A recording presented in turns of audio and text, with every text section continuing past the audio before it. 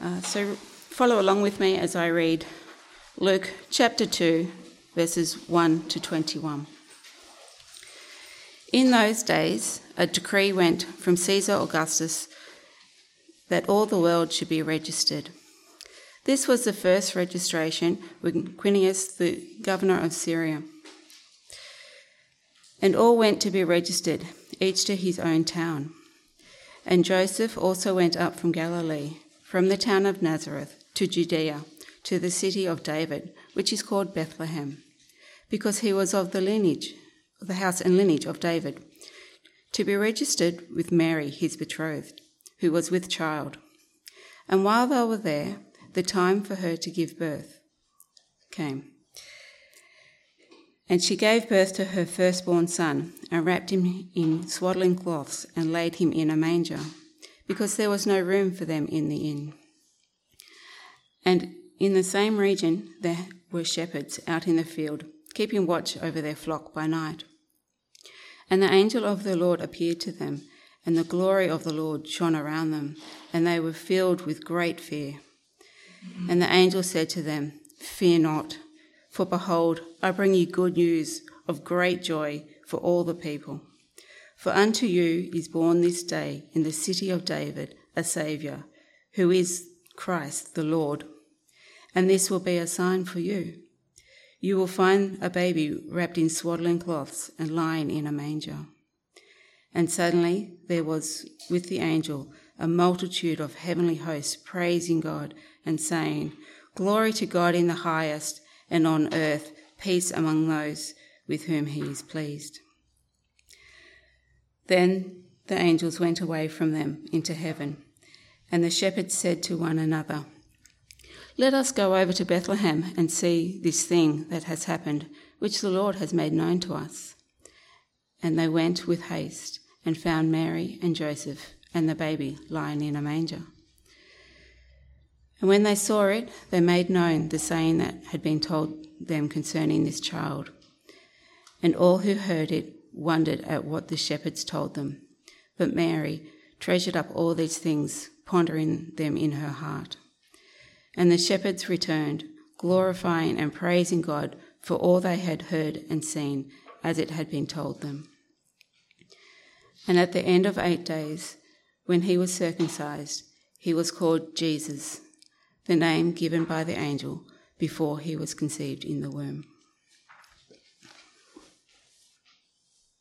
How special it is that we can set aside this day to reflect back on that day that we've just read now in Luke chapter 2, the day that Jesus was born into this world. As we open up that scripture today, I thought we also might use it to open up our last carol for today before we sing it, the one on the back page of the bulletin, Hark, the herald angels sing. Luke 2 might help us to think through that carol, and we might start thinking through that carol starting with that first word, hark. And that's something you don't hear every day these days, is it? Hark. Because it's something we don't much say outside of Christmas. In fact, really outside of that carol, hark. What does that word mean? Hark is an old word meaning listen or pay attention.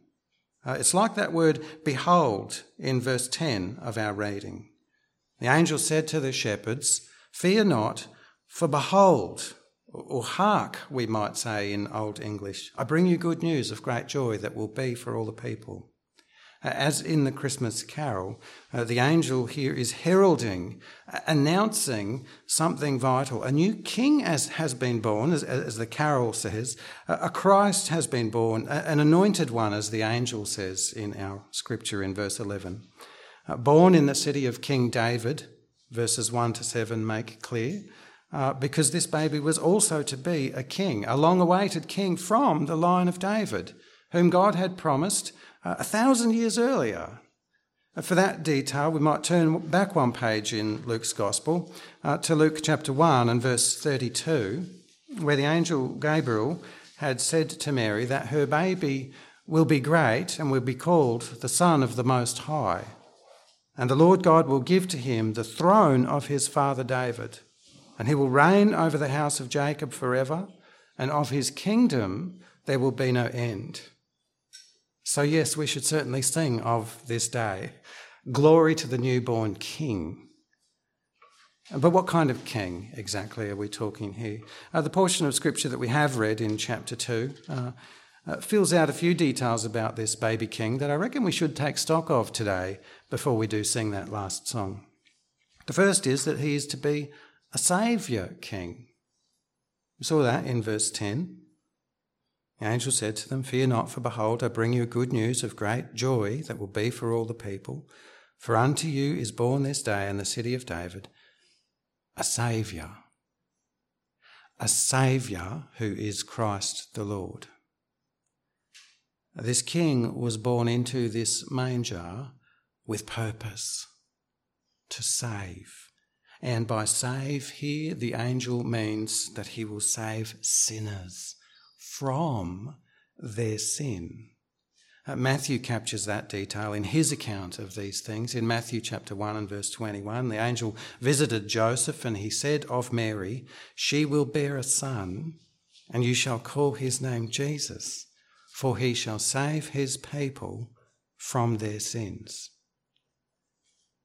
This newborn king has been born as a saviour, Luke chapter 2 and verse 11, to save sinners.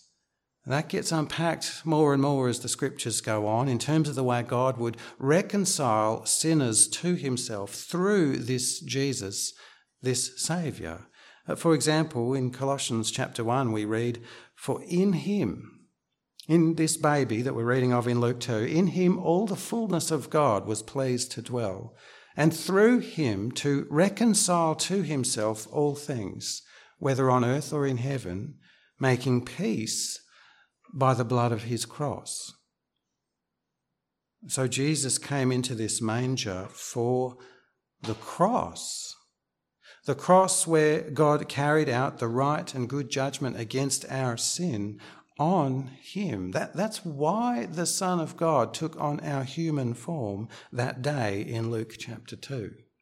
The very gospel of Christ Jesus, that he would die to receive upon him the penalty we should receive for our sin. And his gospel says that when we put our trust in him for that, our sin is therefore paid for him, in that by this king born in this manger, we are reconciled to our holy God. He was born like so to save like so. Don't miss that point this Christmas. He is a saviour king.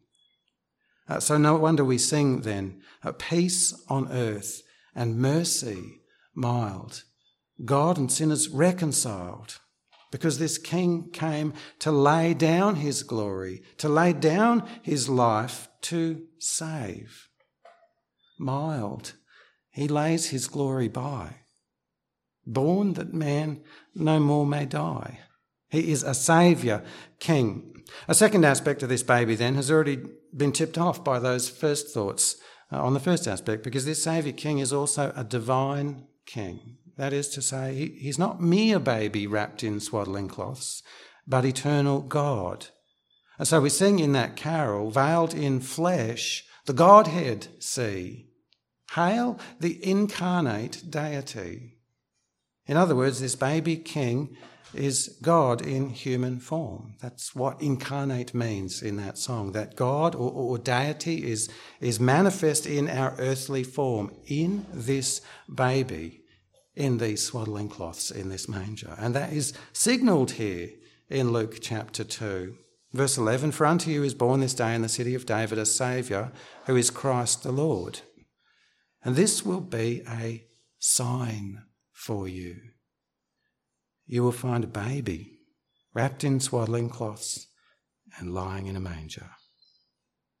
Incidentally, hark can also mean to look back on something, to reflect back on something of old. And we might hark back with the angel here in Luke 2, because that's what he's doing, because the sign that he mentions here harks back a long, long way. This sign had been promised by God about 700 years earlier through the prophet Isaiah. God had foretold this sign in Isaiah chapter 7 and verse 14. He said, "Therefore the Lord himself will give you a sign. Behold, the virgin shall conceive and bear a son, and shall call his name Emmanuel.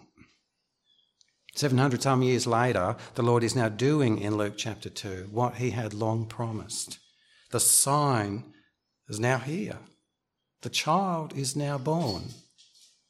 In his account of this nativity, Matthew quotes that old prophecy from Isaiah and translates that name. Matthew 1 and verse 23, "Behold, the virgin shall conceive and bear a son, and they shall call his name Emmanuel," which means God with us. As we contemplate the baby of that sign in Luke chapter 2, we are in unique territory. Unique even in terms of kings. This newborn king is God in our form, which much God had also foretold in Isaiah chapter 9, all those years ago. "For to us a child is born, to us a son is given, and the government shall be upon his shoulder, and his name shall be called Wonderful Counselor, Mighty God, Everlasting Father, Prince of Peace." In his account, John says this much in John 1:18, "No one has ever seen God, the only God who is at the Father's side. He has made him known," because the word of God became flesh and dwelt among us.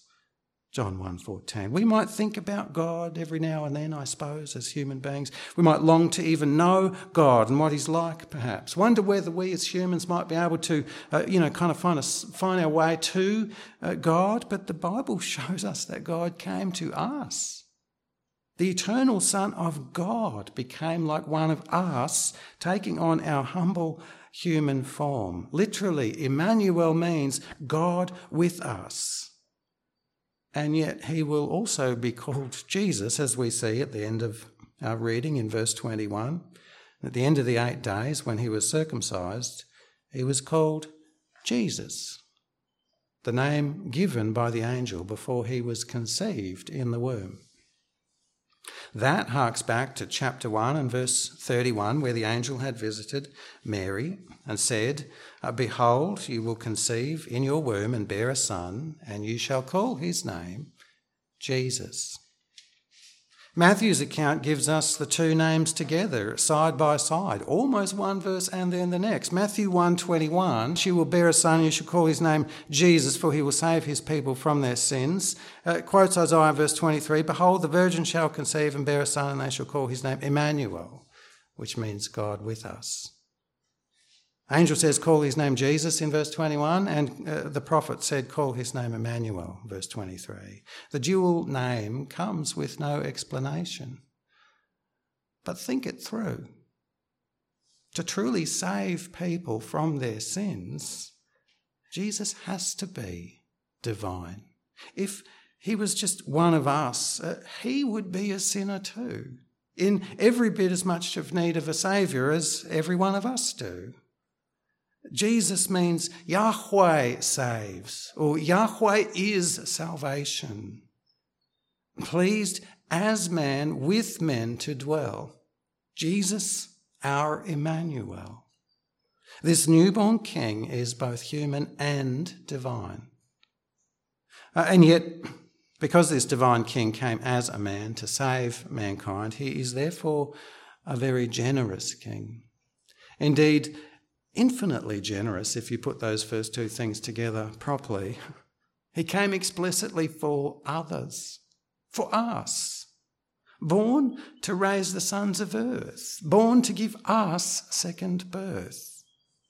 Back in chapter 1 of Luke, the Holy Spirit of God had prophesied at that time through a priest called Zechariah about his future son, John the Baptist. Luke chapter 1 and verse 76, if you have it there. "And you, child," speaking of John the Baptist, "you will be called the prophet of the Most High, for you will go before the Lord to prepare his ways, to give knowledge of salvation to his people and the forgiveness of their sins, because of the tender mercy of our God, whereby the sunrise shall visit us from on high, to give light to those who sit in darkness and in the shadow of death, to guide our feet into the way of peace." He is a giving king. Through his incarnation and sacrificial death for us, Jesus has opened up the way of peace and joy for us. He did this for us. His purpose in coming was so as to give to us. And through faith in Christ, we will have joyful life in God's love forever, because the sin that should banish us from him and from all of his gifts, by the way, has been paid for by him in Jesus.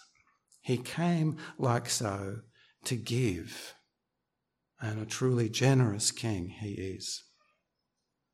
Back in Luke 2, the shepherds went with haste and found Mary and Joseph and the baby lying in a manger. When they saw it, they made known the saying that had been told them concerning this child. And all who heard it wondered at what the shepherds told them. But Mary treasured up all these things, pondering them in her heart. And the shepherds returned, glorifying and praising God for all they had heard and seen as it had been told them. Joyful, all ye nations, rise. Join this triumph of the skies. This is indeed good news of great joy. This baby king is a saviour of ordinary sinners, a saviour of those who would be right with God, and he is God, so he can do that for us without any shadow or question of doubt. And he is so generous that this isn't just, theory about what God could do if he wanted to. He condescended to come and do so for us. And yet something else comes with all of that in these scriptures. He is also a renewing king for his people. Let's open up another line in that song, first of all. Adam's likeness now efface, stamp thine image in its place. Efface is another one of these old words we never really use. Well, I don't know about you, but I don't think I've ever used it outside of this song. It means to erase, to wipe something away until it cannot be seen anymore. Jesus not only saves us from our penalty of sin, he gives us something new. When he saves, Jesus also begins removing the sinful nature of fallen humankind from us, erasing Adam's sinful likeness in us and reshaping us instead to be more and more like him. He takes on our likeness and lifts us up with him by giving us his likeness, saving and then transforming his people, all who will but come to him. That part of the song isn't really here in Luke 2, but if you were to jump ahead, you would see it. Even if you just got as far as chapter 3, John the Baptist start opening up that side of all this for you. That renewal will also come to Jesus' people, hand in hand with their salvation. Good fruit will be grown in us. Later still in Scripture, that just keeps getting clearer and clearer. By 2 Corinthians chapter 3, we read this much. And we all, that is, all who have come to Jesus Christ for salvation, we all with unveiled face, beholding the glory of the Lord, are being transformed into the same image, from one degree of glory to another. For this comes from the Lord, who is the Spirit. 2 Corinthians chapter 3 and verse 18, if you want to dig it up. The King here is concerned with the complete renewal of his people. Jesus is a divine King. He is a very generous King. He is a Saviour King and a renewing King. Is all of that somewhere near what you had been hoping on this Christmas?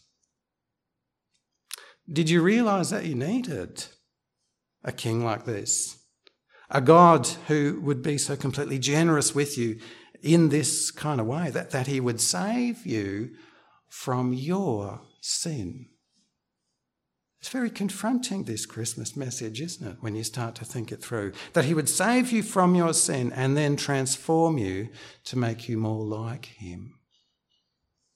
As much as the gospel shows us the glory of God in the face of Jesus Christ, so too it therefore shows us just how desperate our fallen human condition truly is. Because otherwise, I'm sorry, but otherwise, Jesus isn't born into this manger in Luke chapter 2. Why else come like this? But because we are in such desperate and dire need. And because he is so generous, though, to give us eternal life and salvation and the joy and the peace that comes with knowing that he has given us that in Jesus Christ. If your hopes are pinned on Jesus this Christmas for these things, then be full of joy, therefore, and at peace today. This is God's eternal plan to give those things to you, to give you joy and peace forever. Not through, your striving or something like that, not through your track record, what that might look like, nor whether you've ticked off some list this year or some other year or didn't tick off some list, nor through anything of you, but through this newborn King. So peace and joy be with you this Christmas day, because this much God has done. If you haven't understood your need in terms of these things and come to Jesus for this vital gift from God, then draw near today. Lean in and hear today in these scriptures. This baby king in this manger is the singular and only hope that you or anyone else will ever come to know true and lasting peace and joy.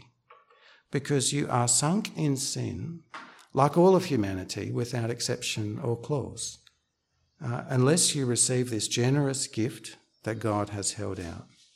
His Son came into the world just like this to save his people from their sins and to reshape all those who come to him and make them new.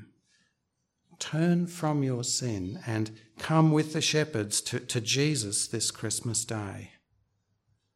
And listen, one and all, once again, from Luke chapter 2 and verse 10. The angel said, "Fear not, for behold, I bring you good news of great joy that will be for all the people. For unto you this is born this day in the city of David a Saviour, who is Christ the Lord. And this will be a sign for you. You'll find a baby wrapped in swaddling cloths and lying in a manger."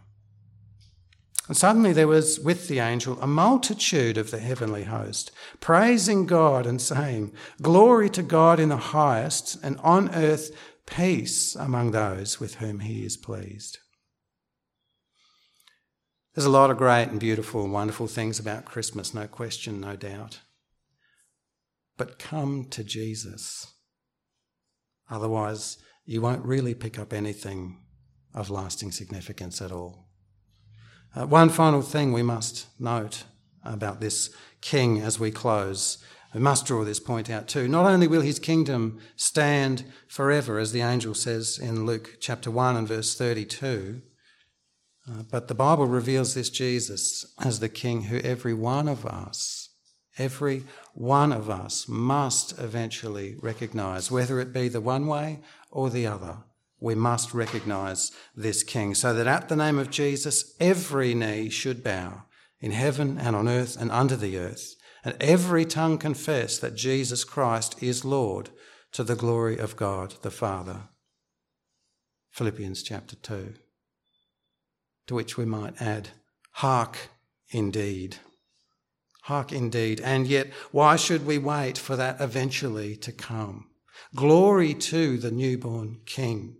Let's join this angel and these shepherds and this multitude of heavenly hosts here, and let's sing. Let's sing, brothers and sisters.